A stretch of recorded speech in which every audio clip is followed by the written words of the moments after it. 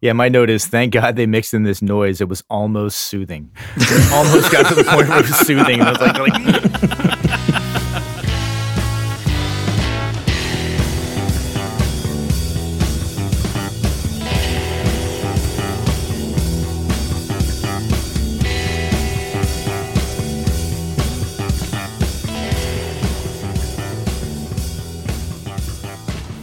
Hello, everyone, and welcome to another episode of 1001 Album Complaints.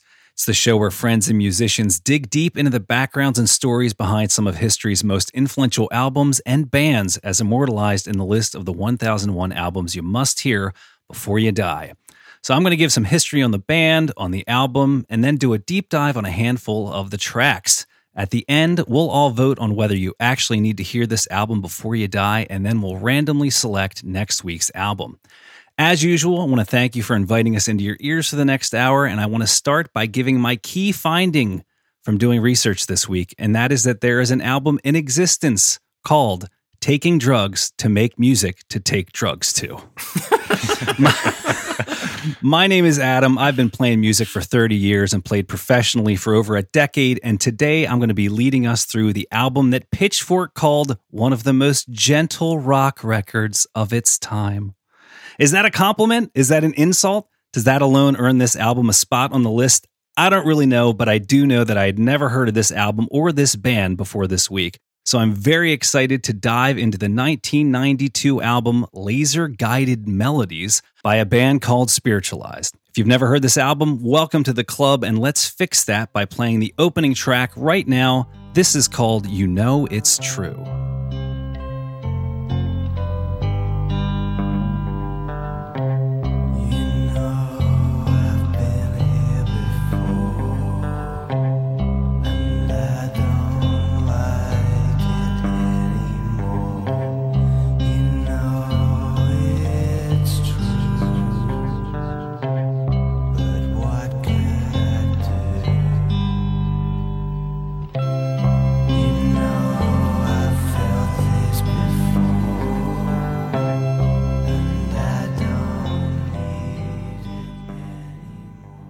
All right, there you have it. So I'm very excited today because we have the full crew with us tonight. Now, it has been a while, so we're going to work our way around the studio, get some introductions and those tweet-length reviews.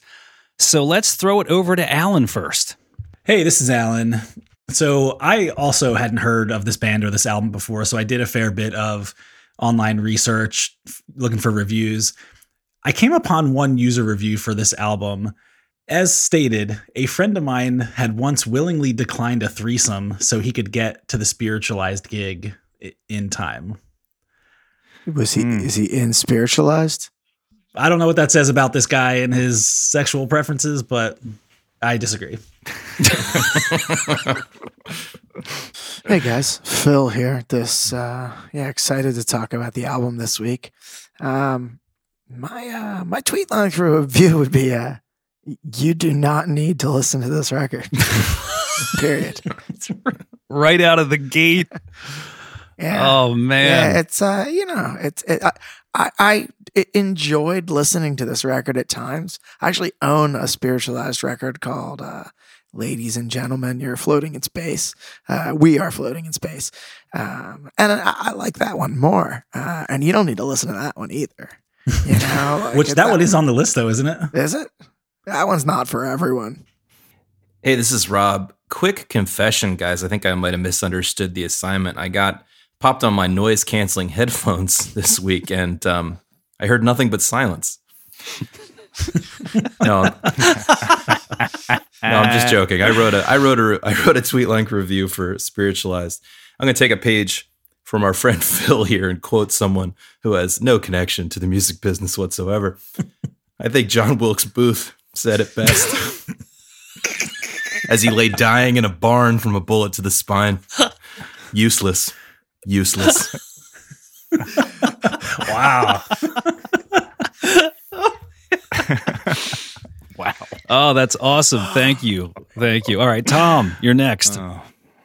So listening to this album this week, it really got me thinking about the word spiritualized and kind of breaking it down into its component parts. So it starts out with the word spirit. It's this ethereal, ephemeral thing. By definition, it's almost impossible to interact with spirit. It's super important, but it's kind of just out of reach. So we as humans have developed a way to experience the spirit by adding ritual to it. You know, you have to ritualize the spirit. That's what makes it tangible. You know, you have actions that you can take in the real world that can help you get into the mindset to connect with the spirit. That's how you bring it into the physical world. You ritualize it. The ritual without the spirit is meaningless. The spirit without the ritual is untouchable.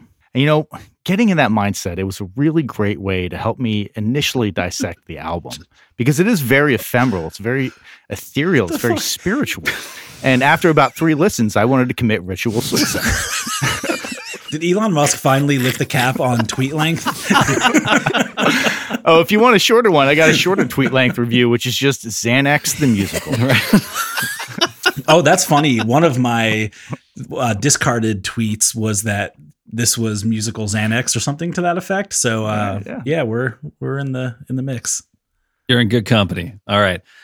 Hey, this is Adam. My quick review is that this album was broken up into 4 different movements that the band labeled as red, green, blue, and black. Kellogg's Fruit Loops also divided up its product into different colors, but at least Kellogg's had the decency to admit that Fruit Loops are all the same flavor. Ooh, wow. Harkening back to the LL Cool J episode with the cereal. Yeah, eat some fruity cereal here.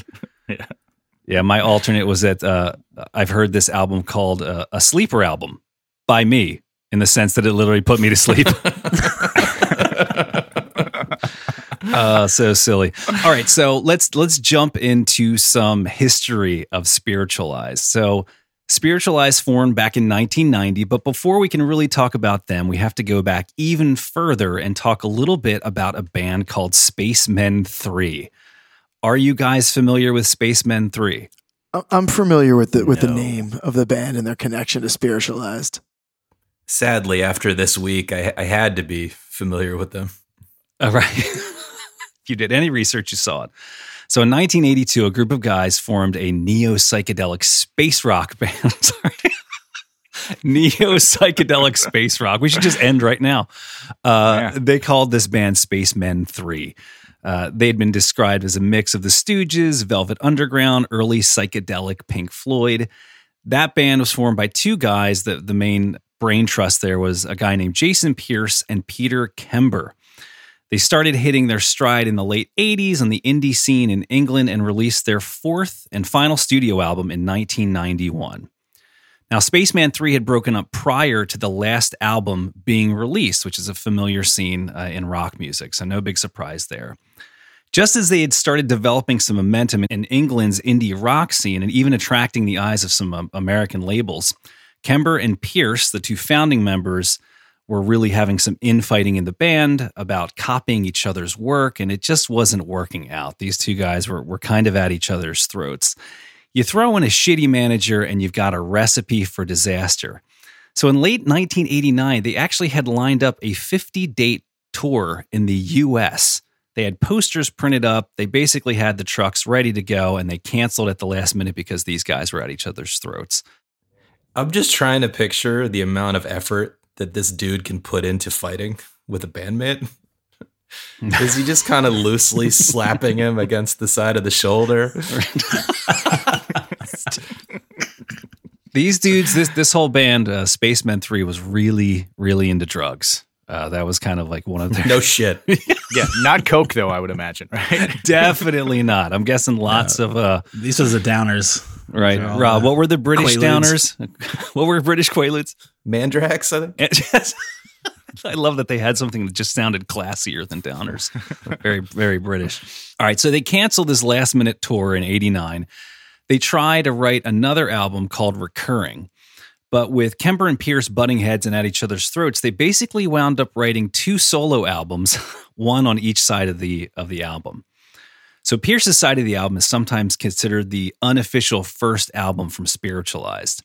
So I want to drop in a small clip from that album because I think it's important that you hear the precursor to Laser Guided Melodies. So this song is called Feeling Just Fine from that last album from Spacemen 3.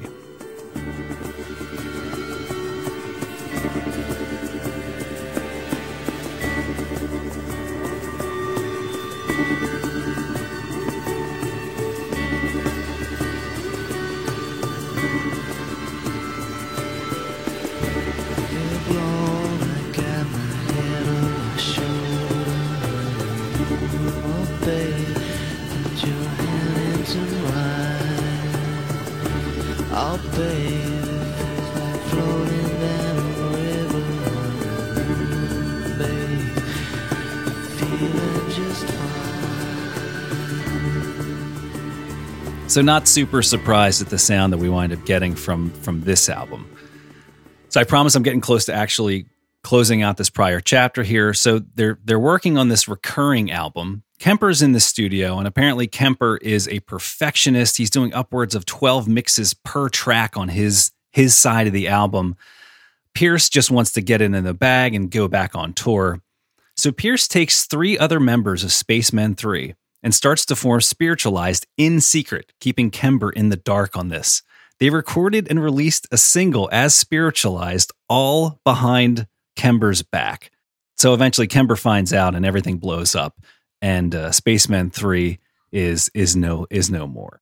Do you know what kind of drugs they were on?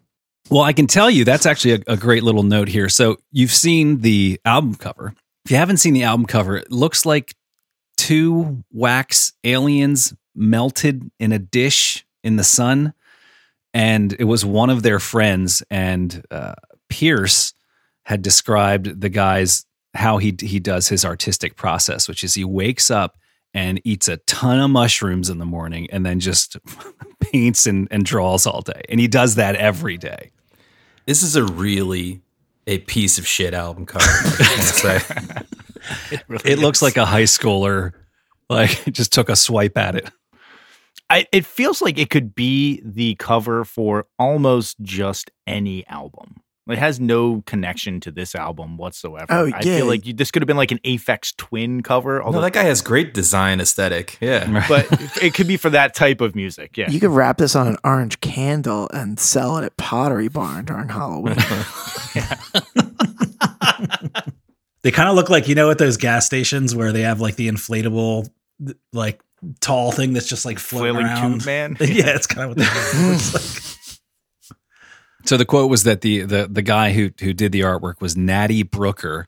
He lived with Pierce in the UK, and Pierce said that he used to wake up in the morning and start his day with mushrooms, like days and days. He would have the dried mushrooms under his bed and do these amazing drawings. And he kind of lost himself in his art. No shit. This art is not worth ruining your brain with copious amounts of drugs for. Dude. Can we just talk briefly? So I guess you're going to get to this album release, but 1992, the year this came out, is stacked with classic albums. This is, we usually try to talk about the context. 1992, you got Check Your Head, you got the first Rage album, you got Core by STP, you got Automatic for the People, Grave Dancers Union, 40 Ounces to Freedom, Picture of Nectar. Yeah, you know what the number 1 song was when this album came out? Hold on, little girl. Tell me what she's done to you. It was Save the Best for Last by Vanessa Williams. Wow. So good. Yeah, I get that song stuck in my head sometimes to this day. That was a middle school dance staple. Oh, yeah. So Spacemen 3 breaks up, but Spacemen 3 was relatively prolific in terms of all of their B-sides and all the demos that they had collected. So they had built a cult following and had a ton of these rarities and oddities and demos that they had gathered up over the course of 8 or 9 years. So just kind of on a side note with that album that I had mentioned at the top, do you guys know Thurston Moore? Yeah. Sonic Youth. Yeah, there you go. Yes, all right. So he created an experimental / psychedelic record label called Father Yod. And they went out and they mashed up a bunch of these Spacemen 3 demos and unreleased tracks and put it on an album called Taking Drugs to Make Music to Take Drugs To. So that is available on Spotify. You know what? That's a better album title for sure. I agree. And here's the message here, kids, is that when songwriting, in quotes, just means getting powerfully stoned and twiddling knobs on your synthesizer for an hour, you end up with a lot of B-sides. Yeah, good call. Good call. Yep. Well, in that case, my voice memos are just littered with B-sides. Yeah, basically. I'm happy if my voice memos make it to B-side quality. Yeah, exactly. You're not taking enough mushrooms on an empty stomach. Challenge accepted. All right, so we're all primed. We're now ready for Spiritualized and the actual album for this week, which is called Lazer Guided Melodies.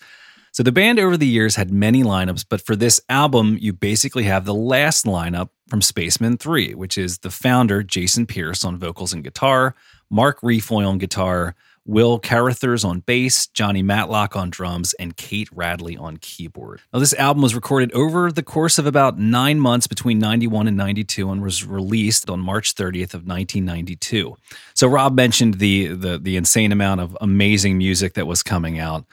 And this came out too. So good or bad, it's just some context. I think this did come out. That is a statement of fact. I'm Too Sexy was also out by Right Said Fred. So maybe that is giving this a little bit of context. I would listen to that entire Right Said Fred album over this. I've never heard anything but I'm Too Sexy. I'll tell you right now. I'd bump that all day. So no big surprise here. It didn't sell well. All I could find with it was that as of 2001, overall, Spiritualized, the entire band in the UK, had sold around 160 albums. 160 singular albums. Sorry. Let me take that again. I'm at 160,000 albums. I think that we all believed you. I was gonna say, wow, they're really precise, taking it down to the individual. So yeah, this album clocks in at 61 minutes and 17 seconds, which also annoys me. They so easily could have made it 60 minutes and just made it like one cool aspect. But they made it 61:17, and that's nothing special. Well, how else are you supposed to get 200 bars in? And how could you have trimmed these tight arrangements, Adam? Exactly. This could have been a 33-minute album and still felt a little bloated. Yeah. No meat on these bones. This is one of the first times I really want to take issue with the album title. It is the opposite of what you get on this album. Lazer is a beam of light going straight, burning a hole through something, focused. Well, there's also where are the melodies? Guided implies a straight line, and there's no fucking melodies. What are you talking about? Well, and they spelled laser wrong too, unless that's like the Euro spelling, and I'm just a schmuck American. Look, I want to get this out of the way early. Maybe this will not do nothing for the Spiritualized fans that have logged on to our podcast here and are very upset with us right now. But I like other dream pop bands that I've heard. I like Beach House a lot. I like the Mazzy Star record. I like My Bloody Valentine's big record. Like, I've liked stuff like this, but you know what it has? It has a melody. It has structure. It has actual fucking texture. This really just sounds like a dude twiddling knobs. There are times on this record where it sounds like a person pitch. But not right. It doesn't get all the way to actually having songs. I'm not a big fan of this band, but somebody like Explosions in the Sky, I feel like does that sound texture in a way that is so much more palatable than this. There's no there for a lot of these songs. And, I think I might have cracked the code on the misspelling of Lazer Guided Melodies. Maybe they're saying they're melodies guided by one who lazes, a laser. I take it all back. That's a good one. Brilliant. They're actually brilliant. I really had a problem with this album because, for one thing, so look, we're going to continue to shit on it, and we should. I do think there are some cool aspects of this album. I thought first of all, I thought having this be really bass forward, I thought some of the bass melodies were actually making these songs hang together a little bit. But the problem was just that it never deviated from that. Yeah. And look, listen, I kind of like these bands like, Krung Bin and some of these other ones who are very hypnotic and repetitive. Like, I don't have a problem with that, but I just felt like with these songs, there was just a lack of dynamics and a sense that they just kind of hit record and just captured the middle of a noodle jam. I'll tell you, Alan, I 100% agree with you. Will Carruthers, the bass player, only guy putting in work. Like, the drums are mixed in a way. So low. They sound like did they hate the drummer or something? They have like a thing against drums. It sounded very intentional and very bizarre. And especially when you have bass really far out in front and drums really far in the back, it doesn't hang together in a way that is orally pleasing. This band also sounded a lot better on paper. So I read about the album before listening to it, and there was this idea that they broke up the album into these 4 different movements, kind of like a symphony, where they were moving from red, which represented love, and then to green, which represented nature, blue was sadness, and finally black, which was the void. And I was excited. I was like, oh, okay, this album looks long. It's an hour, but maybe there's something going on. Completely disappointed. Like such an ambitious idea, and it just failed at all. It's all arty pretension with no substance. Like I could totally see that being this like idea that you're like, it sounds like a really great idea, but they didn't actually have the substance to make that to really back turn it up. into Yeah. Was it any surprise that they're often compared to the One Velvet Underground? Rob, let's hear it. Go ahead. Sorry, jump in. that was solely meant to poke Rob. I mean, that's a pretty stupid comparison, to be honest. The Velvet Underground have something to say. This guy has nothing. Millions to of people say. make that comparison, Yes. by the way. Well, millions of people are very stupid, but also I'm not a true. big Velvet Underground fan, but this is way They're better worse than than this. Velvet Underground. Don't. Way worse than Velvet Underground, and incomparably worse. All right, so I kept our focus list. I was kind this week. I kept the focus list to 20 minutes of the 60 minutes. So let's jump in. We'll just give another taste here of You Know It's True.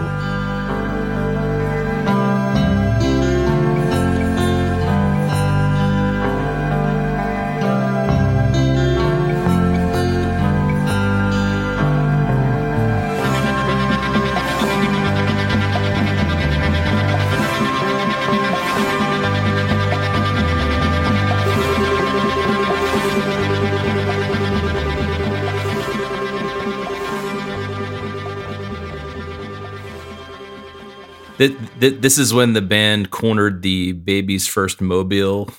This is a sad nursery rhyme. Yeah.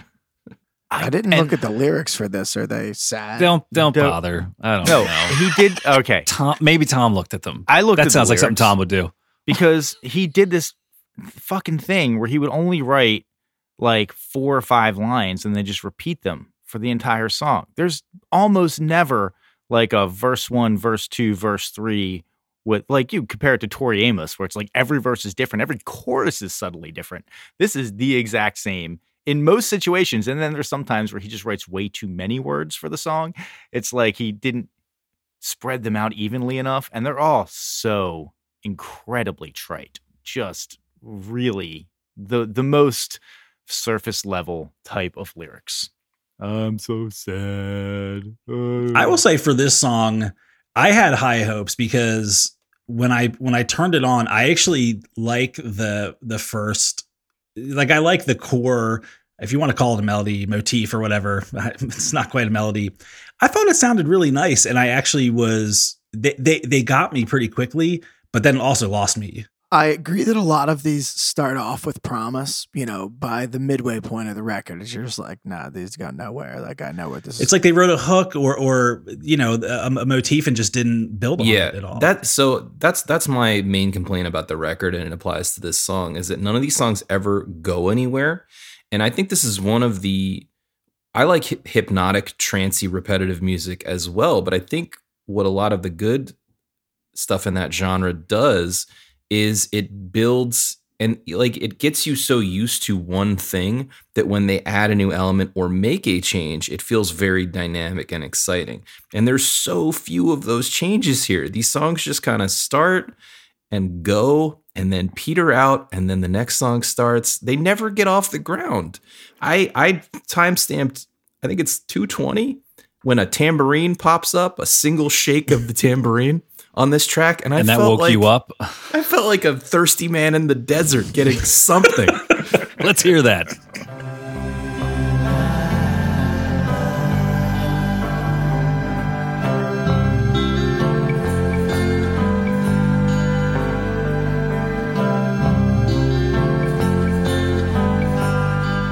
Now, there is something that we should note about this. Like, let's give some credit where credit's due. This came out in like 95, right? 92.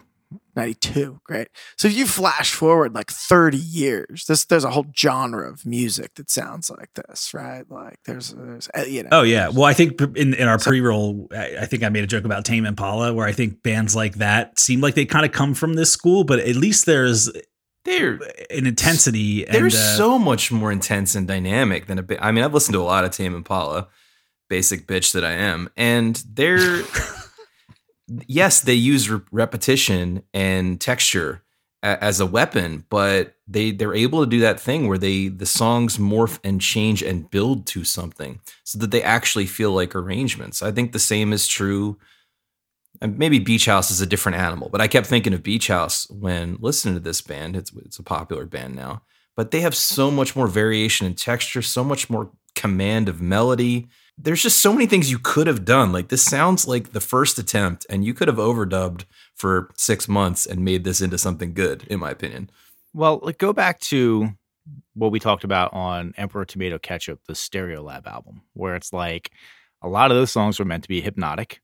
And you're like, oh, it starts off with a cool part, and then it goes on for too long, and then it keeps going until it comes back around. And you're like, oh yeah, that gets you hypnotized. These don't even really start off with cool parts. It's not like it's a cool thing that's gonna get old and then come back around. It never hooked me. I felt the entire time I was just waiting for the album to start. One band that came to mind as I was listening to this, that in those moments where I was kind of optimistic at first and I was hopeful it would get there, is they reminded me a little bit of a band called the Beta Band, who has they're in the same vein as some of these other bands that we're talking about, where they establish a groove, but to your point, Rob, by the time they get to, there's a climax, it's like a story. There's a beginning, a middle, and an end, and builds on it. And it's just, this was devoid of any of that. And we're going to talk about one song. Yeah, I like Beta Band, famously referenced in High Fidelity, right? With that song, Drive the Rain. It's a great tune. But yeah, long build up, and then it gets somewhere, at least in that song in particular. And I think they fail on that level for most of the record. There's one exception that we will talk about. I could not get over the vocal delivery on this album. I just couldn't get past it. Full Clapton heroin hammock level. He sounds bored. If he sounds bored, how am I not supposed to be bored with your music? It's just like, open your mouth. Yeah. Like, just my God. Oh, and also, by the way, singing kind of low, but still flubbing notes. Still flubbing notes. He's not out there doing an aria and flubbing notes. He's doing the simplest stuff and flubbing notes. All right, let's move on to the next song we're going to talk about is called I Want You.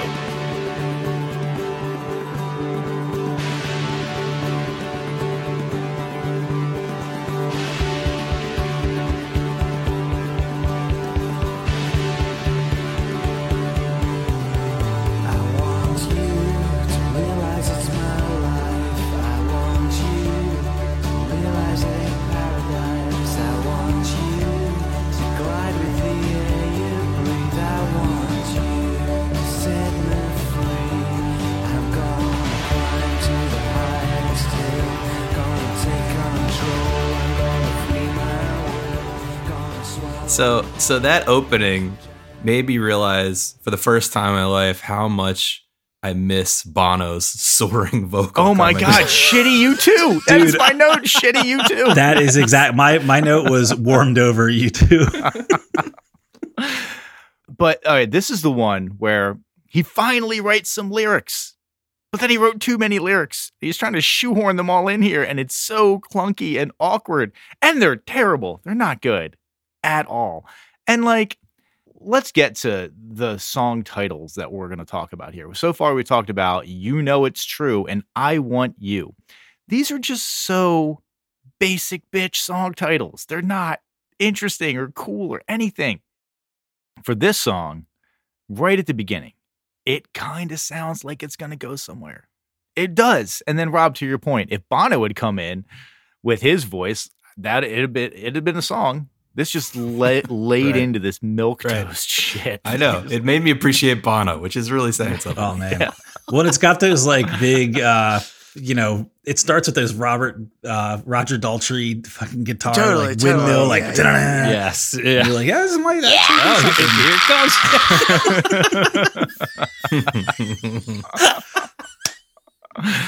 Oh God. I did note that I thought the bass player got a little love in like the minute and a half outro. He's actually playing a little bit.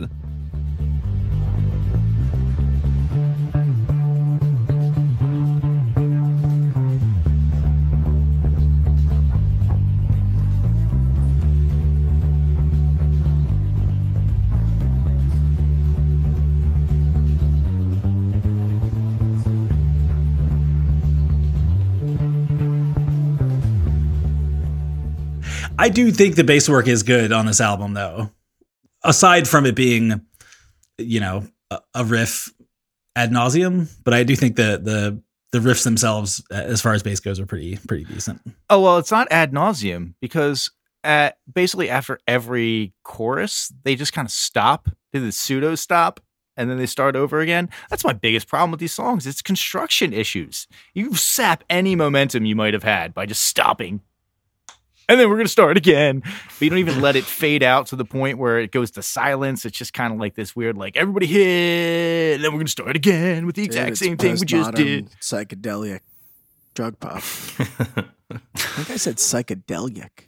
Psychedeliac. That's pretty good. All right, so let's move on. So we made it through the red suite, all right, which is about love. Now we're going to dive into the green suite. With a song called Run. Now, this is a cover. The lyrics are actually written... The lyrics are a song written by J.J. Cale, and you may know this one a little bit better.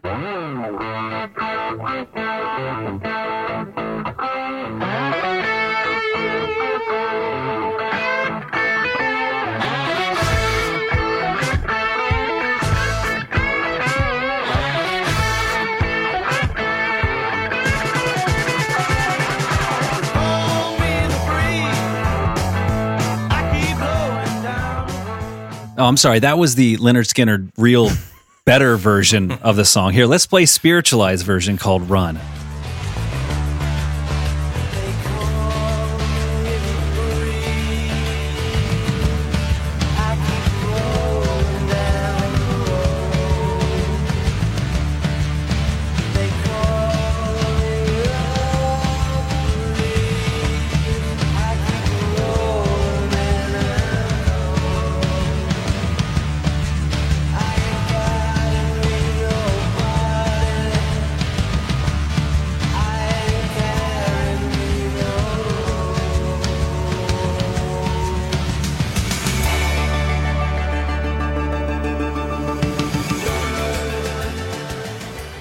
This is the best song on the album. I would have accepted that first 30 seconds as the intro to a better song.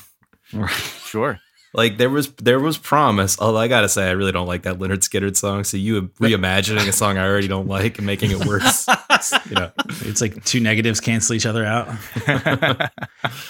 I thought it was the most exciting bass line on the record, but I thought it was the most tepid chorus on the record. Well, that chorus is supposedly just, they said that it was inspired by the Velvet Underground song. I thought that might have been the case. It sounded familiar. You never know where you're gonna find there. You gotta run, run, run, run, run. Take the jacket too. Run, run, run, run, run. Gypsy death to you. Hey, what you do? I thought this was a cover song. Yeah, they said it incorporates part of it's a that mashup of those two songs, basically. Mashup of those two songs. It is. This is the only song that still occupied any real estate in my head afterwards. Like I was humming this a little bit, so I'll give some props there. This was the one thing that stuck with me slightly. Not me. Really hated this song. Really didn't like it. I didn't say I liked Really. it. It's so long. It's so long. It's almost a 6-minute song, and the last 2 minutes they just go run, run, run, run, run. And they don't even do the coolest part of the Velvet Underground song, which is the, run, run, run, run, run, take a drag or two, and then Gypsy, Death, and You, which is, those are cool lines. Then out of tune guitar solo. Yeah. Pretty good. Yeah, I mean, in the spirit of the Velvet Underground, it sounds like somebody just like hits a ride cymbal the whole time. Everything Yeah. else It is. sounds like somebody hit a vein with some opioids right before they made this song. It might have been this song, or maybe it was another one where I was listening to it on my phone and I accidentally fat fingered the Spotify controls and I fast forwarded like 2 or 3 minutes, but it was seamless in my listening experience Yeah. because nothing changed for those like 2 Half the song is a fade out. Literally, half the song is just noodling the outro. Is this just one big troll, this whole thing? I think Dimery's screwing with us. Yeah. I meant Pierce, Spaceman J, or whatever his name is. Right. Well, also, because I was thinking of Clapton and the 461 Ocean Boulevard vocal approach, which was, with a Mai Tai in the hammock, half asleep, half quaaluded out. But the fact that this is partially a J.J. Cale song, and Eric Clapton is also known for covering a J.J. Cale song After Midnight, so we get a little connection there. Okay. Well done. You're piecing these pieces together. Yeah, these pieces of shit together. All right, let's keep this thing moving. Next track we're going to listen to is called "Take Your Time." Please don't take your time. Take your time, back up a little bit.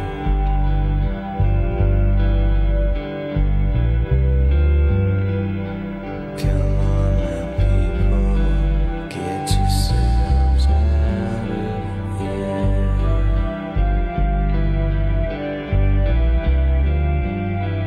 No chains can hold me, no walls can find me.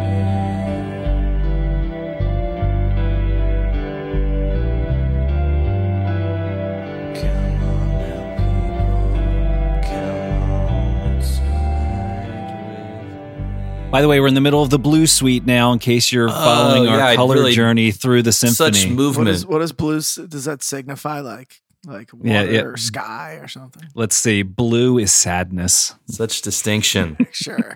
What was green? Green was nature. That doesn't even make sense. I've already ragged on the vocal, but this vocal is offensive to me. It's terrible. It's terrible. He says, "'Cause I'm blind, but not as blind as you." And by the second time he flatly delivered that to me, I wish that I was deaf because I could not take it anymore. And I'm looking at the counter and I'm like, oh, there's like 5 minutes and 40 seconds left in this song. Aggressively boring. Aggressively boring. I wonder.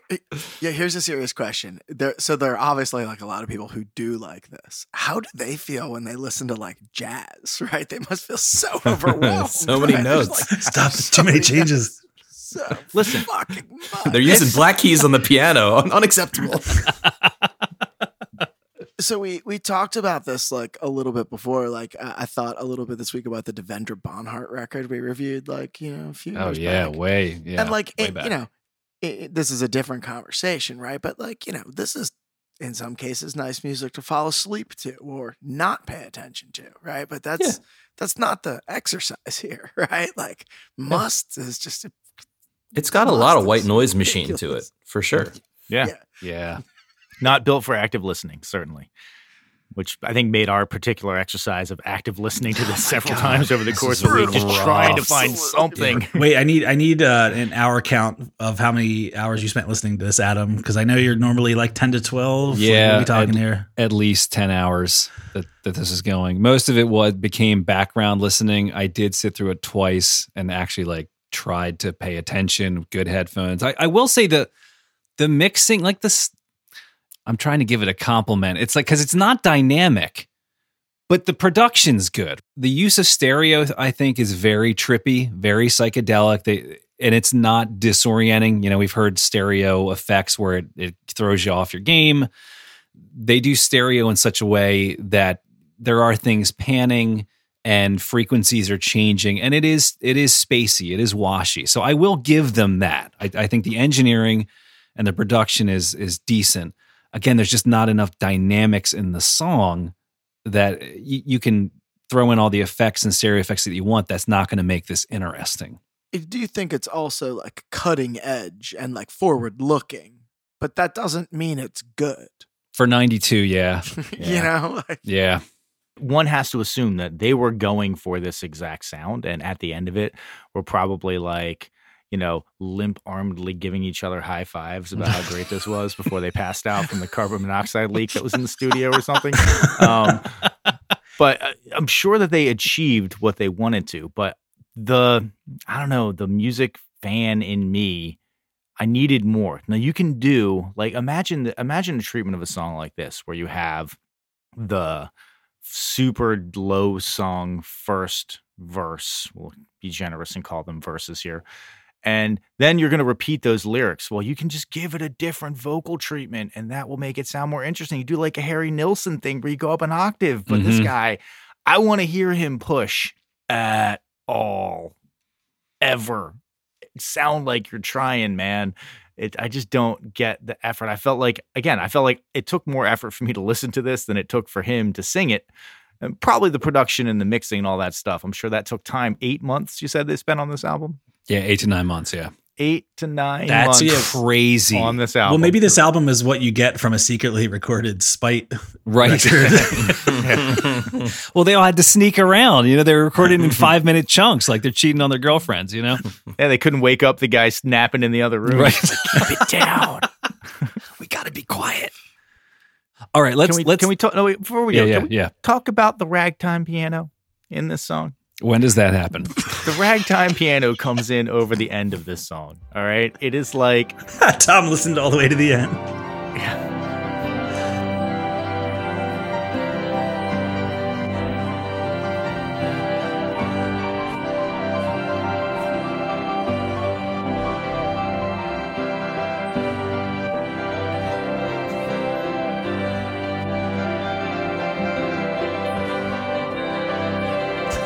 Ding, ding, the stabs.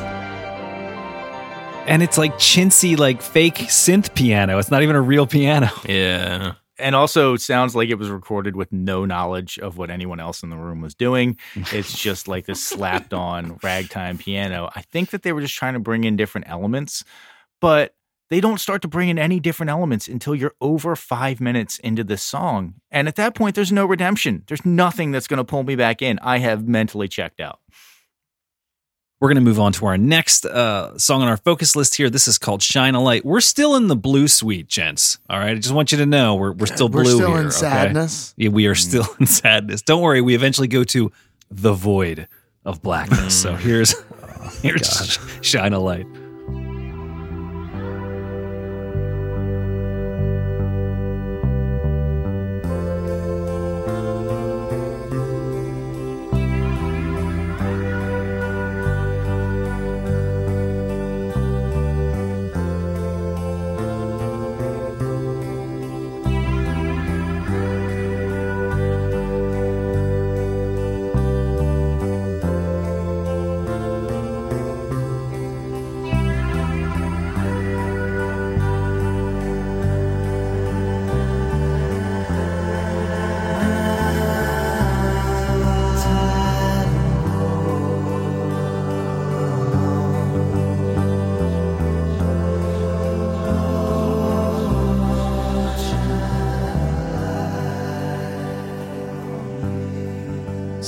So I would say this is my favorite song on the record.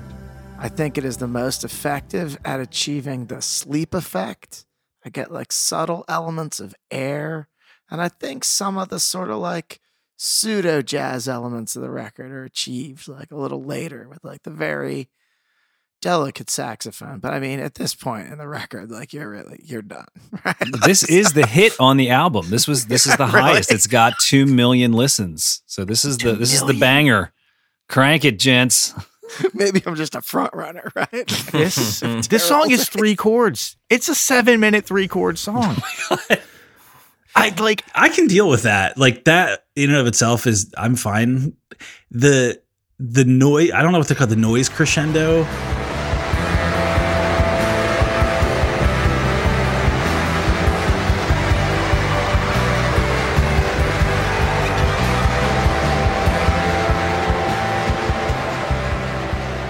Oh my, like, listen, I'm not a guitar player and I can take shots at you know, people who noodle and throw every effect against the wall.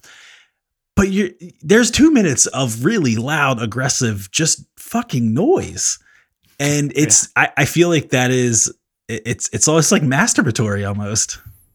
Yeah, my note is, thank God they mixed in this noise. It was almost soothing. It almost got to the point where it was soothing. I was like, no, we must offend you with noise. God, I'll take the wandering sax for 4 minutes, which literally it goes on for 4 minutes.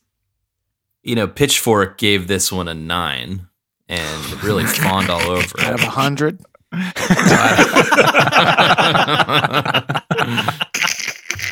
And I pulled a quote from the review out of about this song, and they said, Pitchfork said, "This song also demonstrates what a sharp songwriter Pierce can be. Sharp, with 2 lines of perfect vocal melody gliding languorously about the mix." I'm not gonna dignify that. All right, so we have to touch on the Black Suite, right? So this is how the album ends. We're now in the void. At this point, we have fully experienced all that existing as a human has to offer emotionally and from a sonic standpoint. So this song is how the entire experience ends. This is called 200 Bars.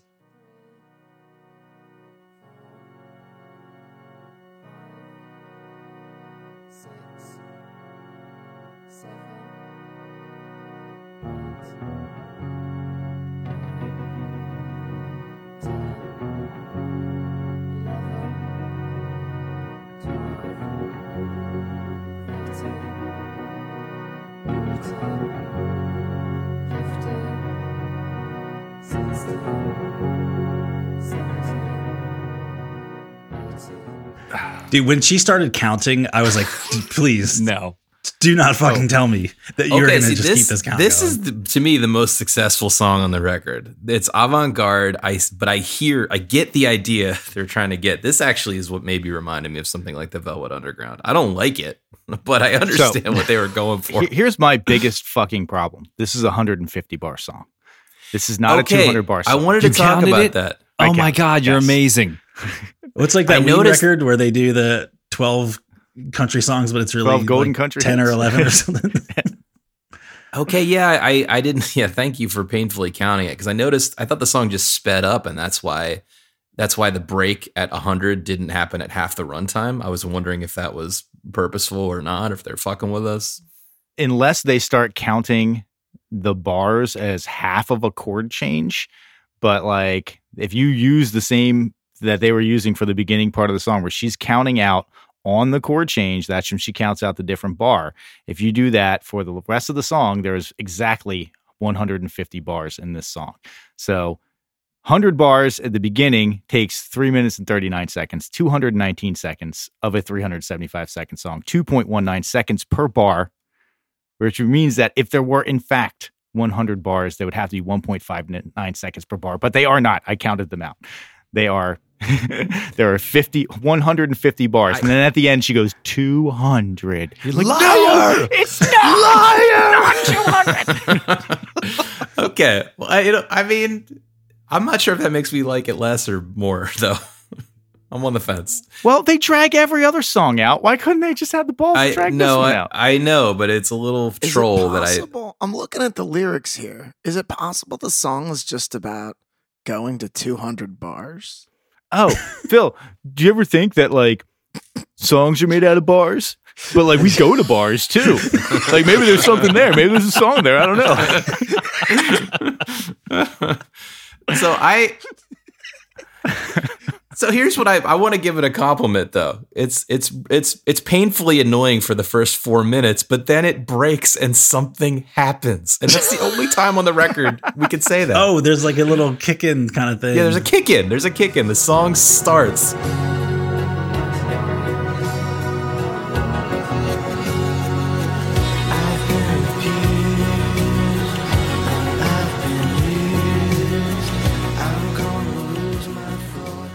Yes, listeners, after she does count to 100 all the way.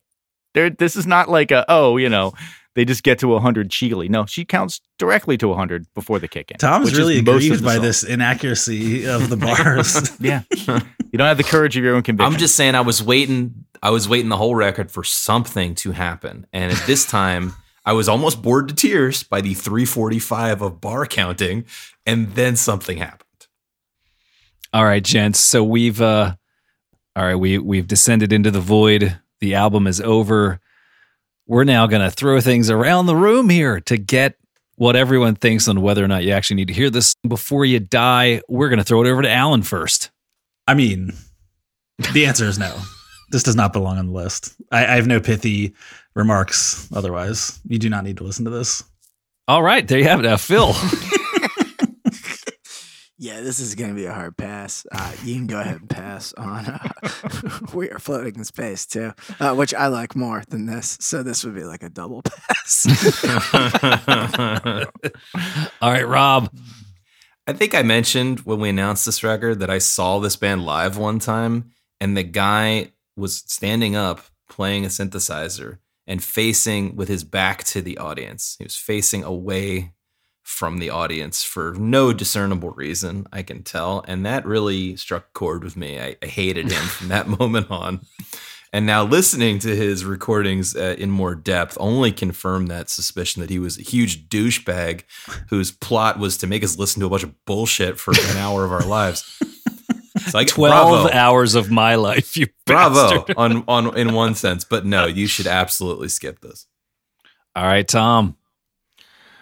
This album sucks. Now just say that again 84 times. Yeah, exactly. It's the beginning of my 19-minute dissertation on this album. This is a pass. This is I'm annoyed that I spent this much time listening to this album. It sucked. Real bad. Don't listen to it. All right. Yeah. Hey, this is Adam. It's going to be unanimous. It's a hard pass for me without any additional qualifications. All right, let's find out. 0 for 5, by the way. Very few of those have occurred, so that's impressive, Spiritualized. Well done. All right, we're actually going to jump into the mailbag now. So I'm going to throw it over to Rob. He's going to dig his hand in, see what we got in the old mailbag there. Yes, thank you, Adam. Apologies, gents. We're a little backlogged on the old mailbag. We have some good listener mail to read to you right now. And I just want to remind everyone, if you think we got it wrong about Spiritualized, if you're 100% in agreement with us or whatever else you think or want to ask us to address on the show, you can write us at 1001albumcomplaints@gmail.com. That's the number 1001albumcomplaints@gmail.com. We have a missive here from Paul from the UK. I think he's written us before. He said, just a British perspective on Tori Amos, especially the Little Earthquakes album. At the time, she was considered a much-needed rival to Kate Bush, who she got compared to a lot in the early days.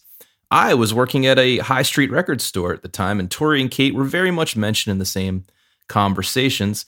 I am not saying her success came down to just that, the competition with Kate Bush, but it had some bearing. And also wants to mention that Tori lives in the UK now, a beautiful county called Cornwall, and she clearly feels at home in the UK. You know, I feel like the whole Kate Bush thing missed, at least me, but I feel like it missed the U.S. a lot more than, like, she's way more popular in England. Well, yeah. It did, and then she just came back roaring through her Stranger Things. You know, she hit number 1 or whatever, her song from like 30 years ago because it was that featured was on the Kate Stranger Bush Things who did that soundtrack. tune. Yeah. Got Running up that hill. Which, Yeah. by the way, if you guys have watched the season of Stranger Things where that song appears, they use it incredibly well to like great effect. It's really well done in terms of like the sound engineering and the usage of that. So Cool. And we have, well, thanks for that, Paul. We always love hearing a little more information about the artists. We're here to learn. Interesting to hear about Tori's perception in the UK and her rivalry with Kate Bush. And I have one more that I think y'all will like. This is from Jorge, coming from Cooper City, Florida. He writes, "You guys are like taking David Copperfield to a magic show. Typical musicians. Don't judge songs so much on chord changes and notes. You're overanalyzing. Does it move you?" He goes on to say, "Thanks for destroying my love of 461 Ocean Boulevard." Yes. As a South Floridian, I've driven past the house many times, as well as Criteria Studios where it was recorded. And now I honestly agree it's painfully mediocre. Thanks a lot. Wow. Okay. Awesome. He closes by saying, "Love the show. Keep it up." Yeah. Alrighty. Right on. Listen, that is why we're here. It's to ruin things that you previously loved. Specifically Eric Clapton. We're specifically here to lower Eric Clapton's fan base as much as we can. Yeah. Again, thank you for writing in. We appreciate all your epistles, all your notes, any questions you want to ask, any notes you want to add, any complaints you have about us, our voices, or our opinions. Send them on over to 1001albumcomplaints@gmail.com. Thanks a lot. Awesome. Thank you, Rob. All right. And now we're going to throw things over to Tom to figure out what our homework assignment is for the week. So, Tom, take it away with the Albinator. All right, everybody, I got that Albinator. It is ready to go. I had to wake it up. It was dozing in the corner, maybe nodding off in the corner. I don't know. But I have given it the shot. It's ready to go. Let's spin that wheel and find out what we're going to be listening to next week. Drum roll, please. We will be listening to the album Forever Changes by the artist Love. I have never heard anything by the artist Love. Hopefully it's not I don't Courtney think Love. I haven't heard of that either, but that's usually no big surprise with me.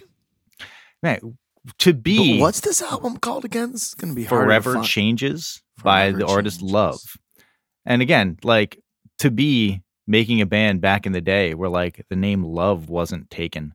And you used to be like, oh yeah, we're just going to be call ourselves, I don't know, Love. Cool. Great name. You know? Yeah. Great name That's if pretty- you can get it. Pretty Yeah. good. Yeah, I think they're a 60s band. I don't really know them well, but they're a 60s band. And I want to say they're multiracial at a time when that was not common. Ah, Oh, okay. interesting. All right. Thank you, Tom. Folks, you have your homework assignment for the week. The album is Forever Changes by the band Love. That is going to do it for us today here at 1001 Album Complaints. Thanks for joining us. We'll talk to you next week. I have been Adam. I've been Alan. I have been Phil. I'm Tom. And I'm Rob. Boosh.